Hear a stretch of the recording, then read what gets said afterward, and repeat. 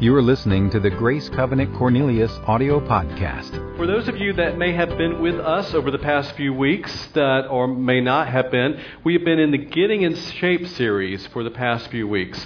And we've been talking about the whole concept about what it means to be actively engaged in our faith.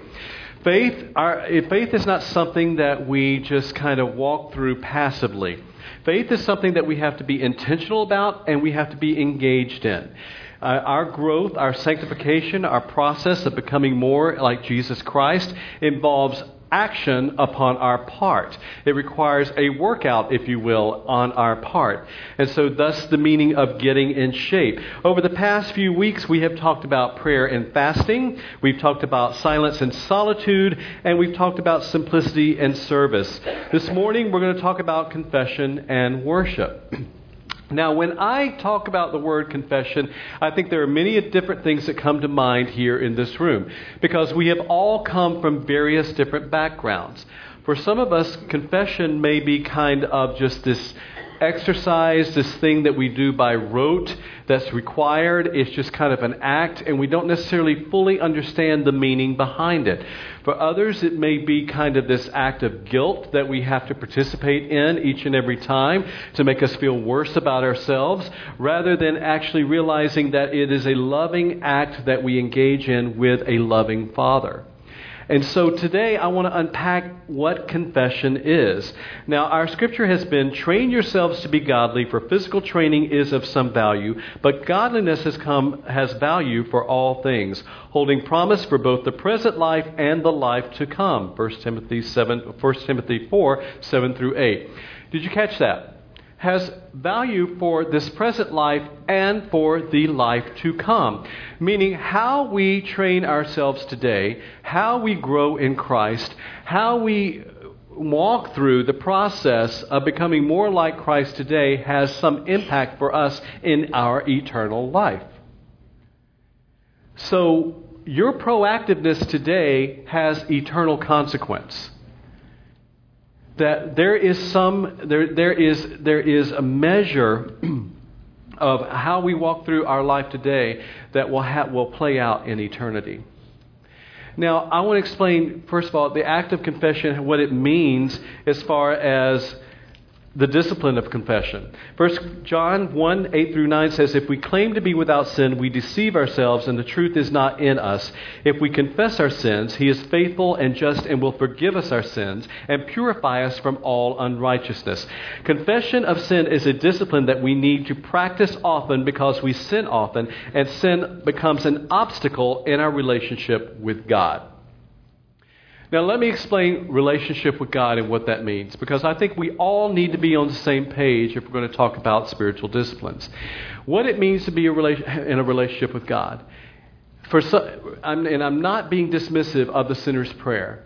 That has great impact for some people. However, you have to understand what the sinner's prayer means in order to have to really fully realize what a relationship with God requires. A sinner's prayer, by the way, is not in the Bible. It's something that we've kind of tried to summarize what the basic tenets of faith are and what it means to be in a relationship with Jesus Christ. Being in a relationship with Jesus Christ is this: that you have acknowledged that He is Lord. You have acknowledged that you are a sinful being, that you have been separated from God because of your sin. And Christ came on this earth, an innocent God, an innocent lamb that sacrificed Himself freely in order that His blood may pay the requirement for our sin. When you acknowledge that He is Lord, that He died for your sin, that you as a sinful being are going to turn away and repent of your sin, and you acknowledge that He is King of Kings and Lords, and you choose to follow Him all the days of your life, meaning that you turn away from your present state, you turn away from your present sin, and you embrace Him completely, freely, and wholly, without abandon. When you do these things, then therefore you will be adopted into the kingdom of God. You will be called His son and daughter, and then you will have eternal life because you will have been regenerated from death to life. You are a new creature, a new being. You are a son and daughter of God. That's what being in Jesus Christ means. If you have not done that, and you do not understand that, then you do not have a relationship with Him. And I would be irresponsible to stand here and give you some sense of false confidence when your eternal security is at stake. Being in a relationship with God means that you follow Him and you follow Him alone. And you're committed to Him all the days of your life without question, without abandon. So in that, we have accepted Him, and for those of us that know Him, we have relationship with Him. And as you know, relationship requires maintenance. Relationship requires investment. It is a give and take in the context of relationship. So why do we need to confess our sins? If He died for our sins, and He has not just kind of covered up our sins, but it says that His blood has washed away our sins. If He has done those things, why do we need to go through the act of confession? Now, you've heard something that said that is very popular. It says that God has forgiven all of our past, present, and future sins. Well, there is truth in that. Well, 2 Peter 1:9 says, "For whoever lacks these qualities is so nearsighted that he is blind, having forgotten that he was cleansed from his former sins." Jeremiah 31:33 through 34 says, "For this is the covenant that I will make with the house of Israel after those days, declares the Lord. I will put my law within them, and I will write it on their hearts, and I will be their God, and they shall be my people. And no longer shall each one teach his neighbor and his brother, saying, 'Know the Lord,' for they shall all know me, from the least of them to the greatest, declares the Lord. For I will forgive their iniquity, and I will remember their sin no more." Remember their sin means this. You know, some people say, "Oh, I forgot." And I get that. God has forgotten their sins. But it's not as though He developed amnesia or He's like a big hard drive in the sky that just kind of blocks out certain parts of His memory. The fact is that He says that He will bring into account no more. He's not going to come up to you and go, "Oh, you remember that terrible thing that you did?" I do. It's like, no, I'm not going to bring that into account. I'm not going to remember that. That has been covered, that has been washed away by the blood of Christ. It's as though it never existed. You're free from that. So for those of us that know Him, God has forgiven all of our past sins. They were just wiped away when we acknowledged His sacrifice and who He is. The Bible clearly teaches that we are to ask for forgiveness. In the Gospels, Christ taught believers to ask the Father to forgive their sins. When the disciples said to Him, "Lord, teach us how to pray," it said, "Forgive us our trespasses as we forgive those who trespass against us." Christ Himself set forth the example, saying that you are to pray for forgiveness. The Lord's Prayer does not have an expiration date. But there are some out there that would teach that it does, in a sense. There are some out there saying that you no longer have to confess your sins. There are some very popular teachers that are teaching that you do not have to confess your sins anymore because it's all covered under the grace. It's under a message of grace, but it is in error. It is wrong. It is misleading. We are required to confess our sins. 1 John 1:9 says, "If we confess our sins, He is faithful and just to forgive our sins and cleanse us from unrighteousness." The question remains, though, if He's forgiven us of all of our sins and wiped it away, why do we need to seek God's forgiveness if He's already justified us? If justification takes care of the past, present, and future, there's no condemnation for those who are in Christ. Why do we need to pray for forgiveness? Aren't you praying for something that's already yours? Now, the word justification, it's kind of a big Christian word, but it means this, and it's a very simple way of explaining it. But it basically means it's just as though I never sinned. That when you are justified, you are given a position in the kingdom of God.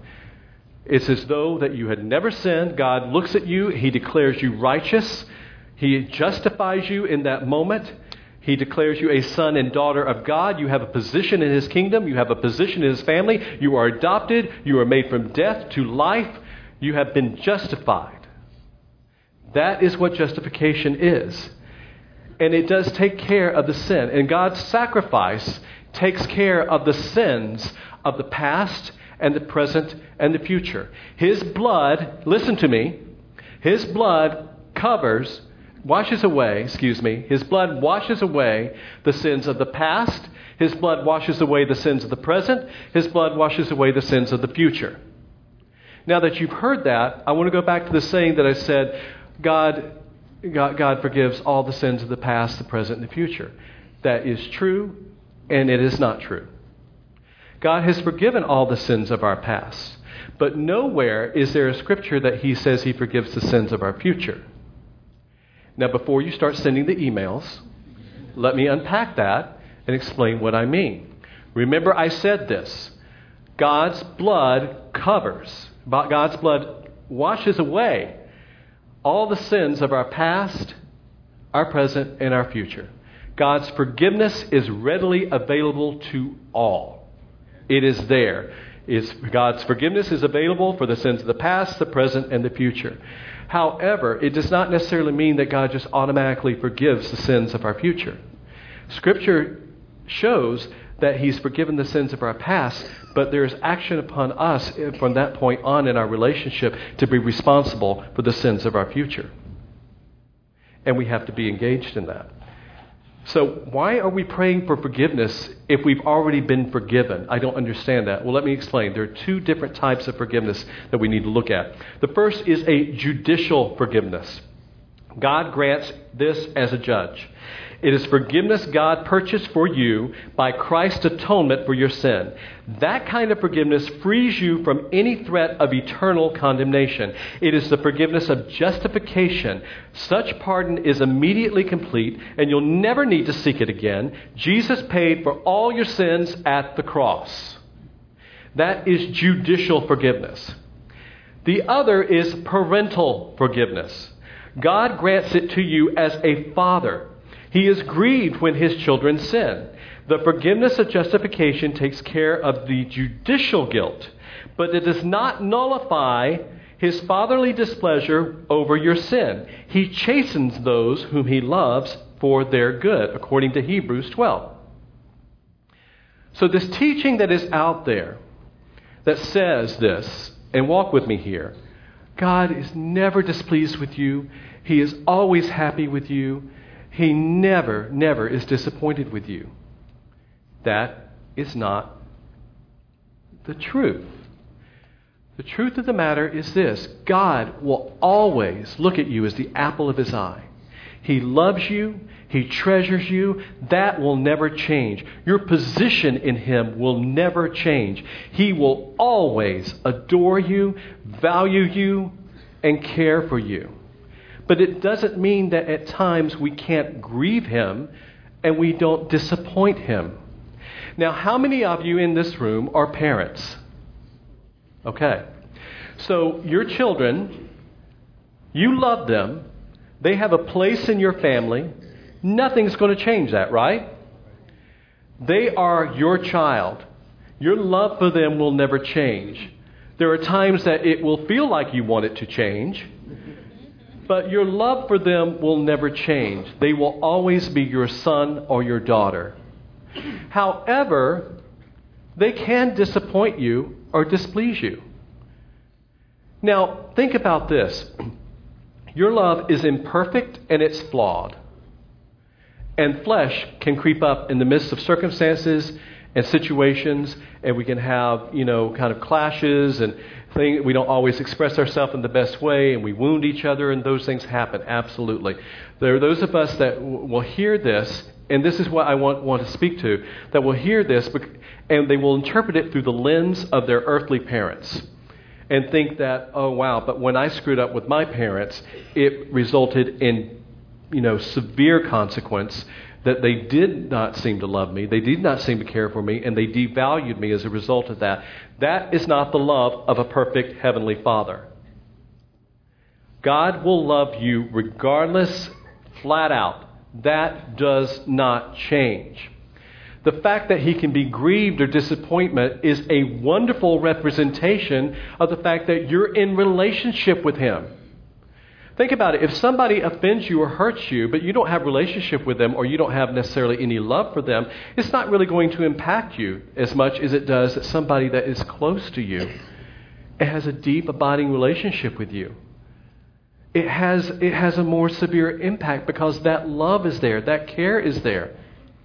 That grieving is the result of going, I thought that you valued what I value. I thought that you cared about what I cared about. And when you did this, you demonstrated that you don't, and that grieves me because it actually impacts you. It hurts you. When your kids misbehave, it's not so much as though they violated your rules and the fact that you were head of the home, but what it is that you see them engaging in activities that you know that will be harmful to them, that will be harmful to their character, and that will impact their life from this point on if they don't turn around and change. That is what happens when the Father says that He is grieved and that He is disappointed. Not that He devalues who you are, but He is grieved over the fact that you are selling yourself short and the fact that your disobedience has a consequence. Judicial forgiveness deals with sin's penalty. Parental forgiveness deals with sin's consequences. Judicial forgiveness frees us from the condemnation of the righteous, omniscient judge whom we've wronged. Parental forgiveness sets things right with a grieving and displeased but loving Father. Judicial forgiveness provides an unshakable standing before the throne of divine judgment. Parental forgiveness deals with the state of our sanctification at any given moment and is dispensed from a throne of divine grace. The forgiveness that we seek is saying, God, I know that I sinned. I know that I wronged you. I know that I went against something that you value, and I freely admit that I did this, and I'm sorry. I'm sorry that it has had an impact on our relationship. Think about it. For those of you that are parents and such, when your child does something wrong, what if they were to come in and they were to wreck the car due to some activity on their behalf that showed irresponsibility? Not talking about an accident that happens to everyone, but talking about the fact that they were texting when they were driving or they were doing something that you told them explicitly not to. You don't want them texting while they're driving simply because you want to play a power trip. You know that they could get killed on the road because they're not paying attention. And so they do that and they wreck the car. And they come in and they notify you, I wrecked the car. Sorry, I wrecked the car, Dad. But there's no apology there. You're going to forgive them. But yet there's something going on there, the fact going, but you need to acknowledge that what you did was wrong. Because if they don't, then they're demonstrating they don't understand what they did. And if they don't understand what they did, then the potential for them doing it again is just that much greater. And it means that they don't really understand the danger of what they've done. And therefore, they're putting themselves at risk. And the fact that they got out alive without any seeming consequence only increases their false confidence. It's kind of that same principle that when we don't confess, when we don't acknowledge that we kind of build ourselves up into false confidence that we can continue on and on and on and on again without any sense of consequences. Unconfessed sin can also have physical consequences. Scripture says, for when I kept silent, my bones wasted away through my groaning all day long. For all day and night your hand was heavy upon me. My strength was dried up as by the heat of summer. Selah, I acknowledged my sin to you, and I did not cover my iniquity. I said, I will confess my transgressions to the Lord, and you forgave the iniquity of my sin. Selah. Psalm 32, 4-5. But there are those of us that have unconfessed sin in our life, and it can actually have physical consequence. Now, this has been medically demonstrated that when people carry unforgiveness, they carry various things in their life that, breed bitterness and resentment and unforgiveness and anger, and they have these unconfessed things within their life. It can actually have physical consequences on us. It's documented. I remember a number of years ago in a church, there was a man in our church who was just flat out rebellious. He was divisive. He continued to cause problems, arrogant, prideful, and just served as a point of contention and divisiveness within our congregation for years. And we dealt with it as we needed to deal with it, trying to demonstrate grace, but also show a level of going, no, you cannot do this to our body. But it kept on and on and on. And then, interestingly enough, he began to have some health problems. And it involved his heart. Went to the doctor and discovered that his heart actually began to calcify.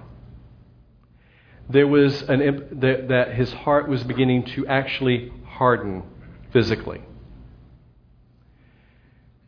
which was very symptomatic of his spiritual condition. That it began to have a physical consequence on him, and we all just went, wow. The consequences of sin can be severe. And God, in His loving way, will do whatever is necessary to sometimes get our attention. Because He loves us and cares for us that much. Because what we do on this earth today will have eternal consequence.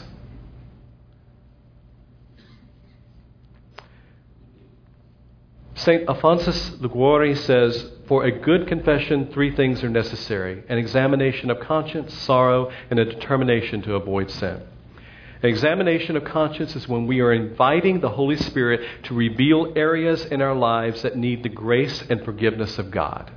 That we say, God, I have blind spots. There are areas that I'm not aware of. Holy Spirit, I give you free rein to look through me, to look into my heart, and reveal things to me that are sinful, attitudes that are sinful, and that there are sins that I need to confess in order that we may have free, uninhibited relationship with each other.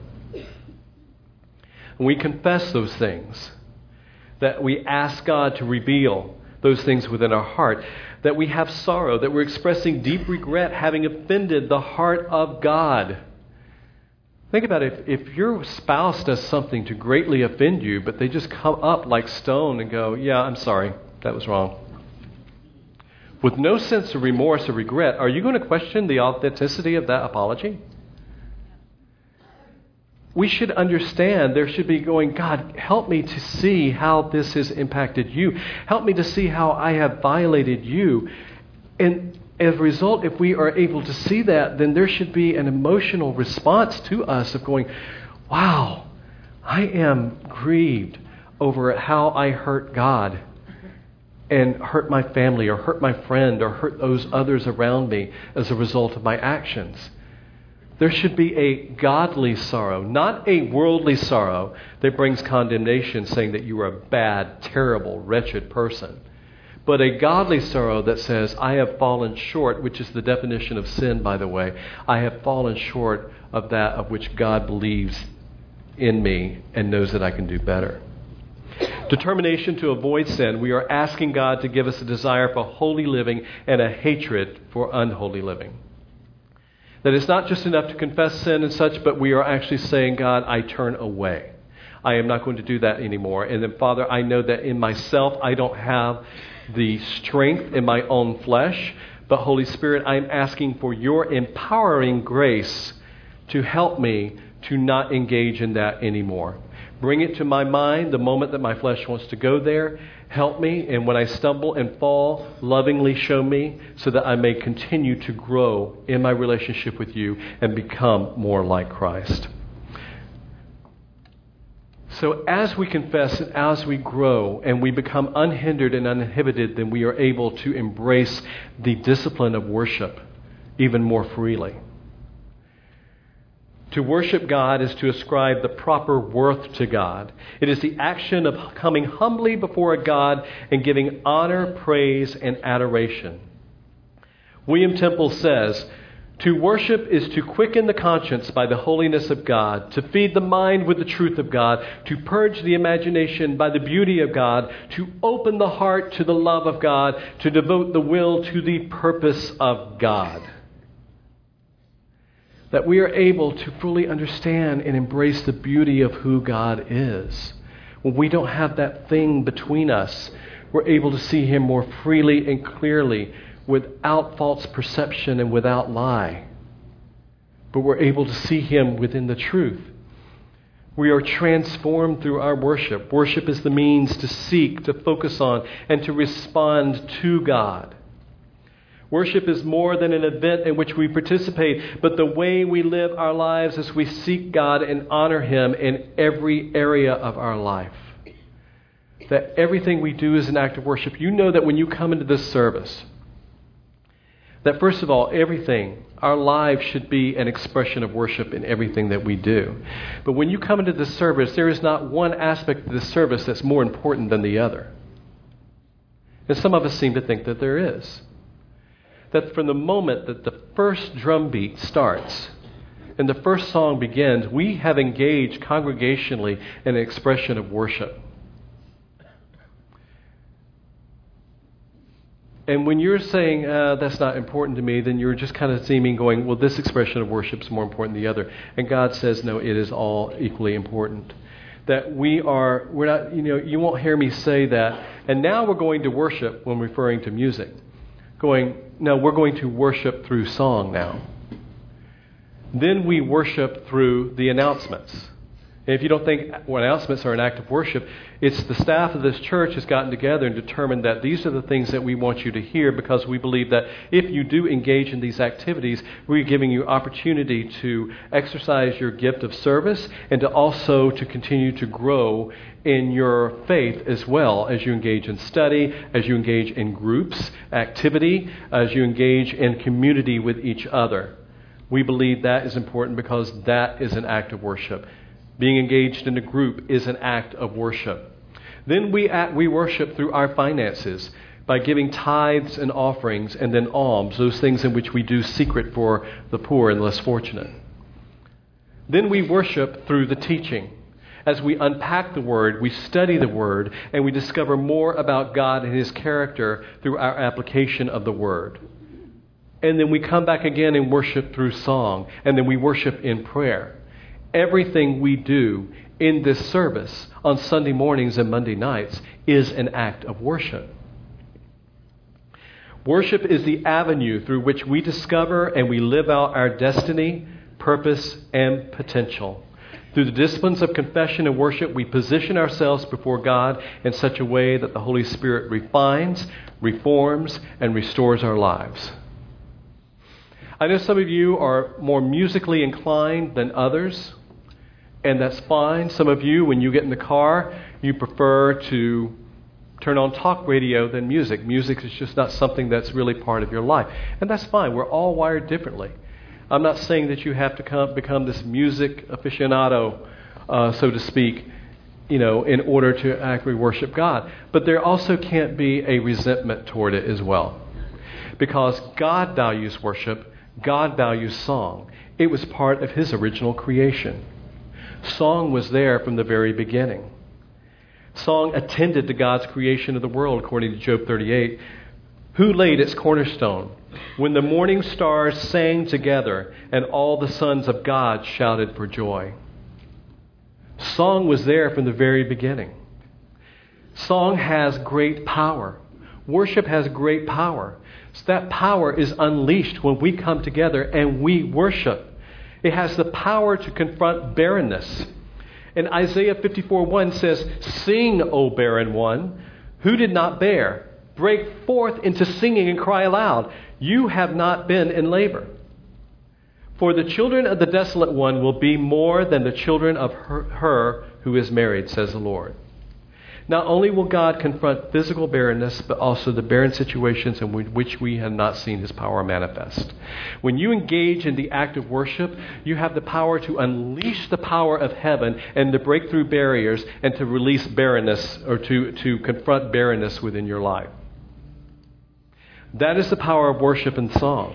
Barrenness can involve people who we've been longing to see saved, those who have various addictions.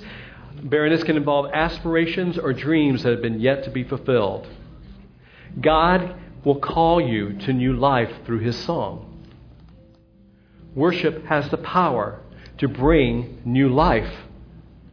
into our situation. It gives us power for victory. You know that as in 2 Chronicles, it shows that a choir went before Jehoshaphat's army singing the release power that God gave them to bring victory against their enemies. God said, you need to put a choir in front of your army. That's going to bring release for the situation that I've called you to. That's going to bring breakthrough to the situation that I've called you to. That as we engage in that corporately, you're unifying your hearts. You're unifying you're unifying in the Spirit, the body of Christ, to unleash the kingdom of God, to unleash the power of God within your life. And it has the power to restore and release from bondage. For Joel 2:25 says, I will restore you the years, and the swarming locust has eaten, the crawling locust, the consuming locust, and the chewing locust. When we call upon the power of God through song, we will not be abandoned and not be put to shame. He will bring restoration to the lost and lonely years. Psalm 32:7 says, you are my hiding place. You shall preserve me from trouble. You shall surround me with songs of deliverance. That there is power in the song. And finally, Paul and Silas said that we are told that they were freed from prison after praying and singing hymns to God. That they engaged in singing in hymns in the midst of their circumstance, in the midst of their trial, and therefore the shackles fell off and the gates opened. As a result of that, that there is power through worship when we embrace it and when we engage in it. And I believe God wants to do that for some of us this morning that have been in situations of barrenness, that have been in situations of bondage, that have been looking for release, that have been looking for freedom. That God wants to bring that into your life, but it involves you stepping up, being proactive in your own freedom and engaging that which He has already provided, which is that worship, that act through song and through confession. And so we're going to do that this morning. That today we're going to have a time corporately where we confess. That doesn't absolve us of our responsibility to confess individually, but we're going to confess corporately because there's something dynamic that happens when we unify together as one in an act, in a discipline, in a confession to which we see things released within our body corporately and individually. And then out of that, immediately, we're going to come into a time of worship. And we're going to contend, and we're going to believe, and we're going to embrace that which God has for us. And we're going to believe that there will be breakthrough this morning. Amen? So I want us to stand this morning, and we're going to have this up on the screens, and we're going to engage in this together. And then after it's over, I do not want you to disengage, but I want you to lean in and lean forward into an act and an expression of worship, which I believe God wants to bring transformation this morning. Most merciful God, we confess that we have sinned against you in thought, word, and deed, by what we have done and by what we have left undone. We have not loved you with our whole heart. We have not loved our neighbor as ourselves. We are truly sorry and humbly repent. Through the provision of your Son, Jesus Christ, have mercy on us and forgive us. We also confess our great need of you. We confess that our knowledge, our talent, and our experience is insufficient for the challenges we face. Fill us with your Holy Spirit and empower us to live a life that brings honor to you. Amen. For more information on Grace Covenant Church, our service times, ministry opportunities, directions, and more, visit us at gracecovenant.org.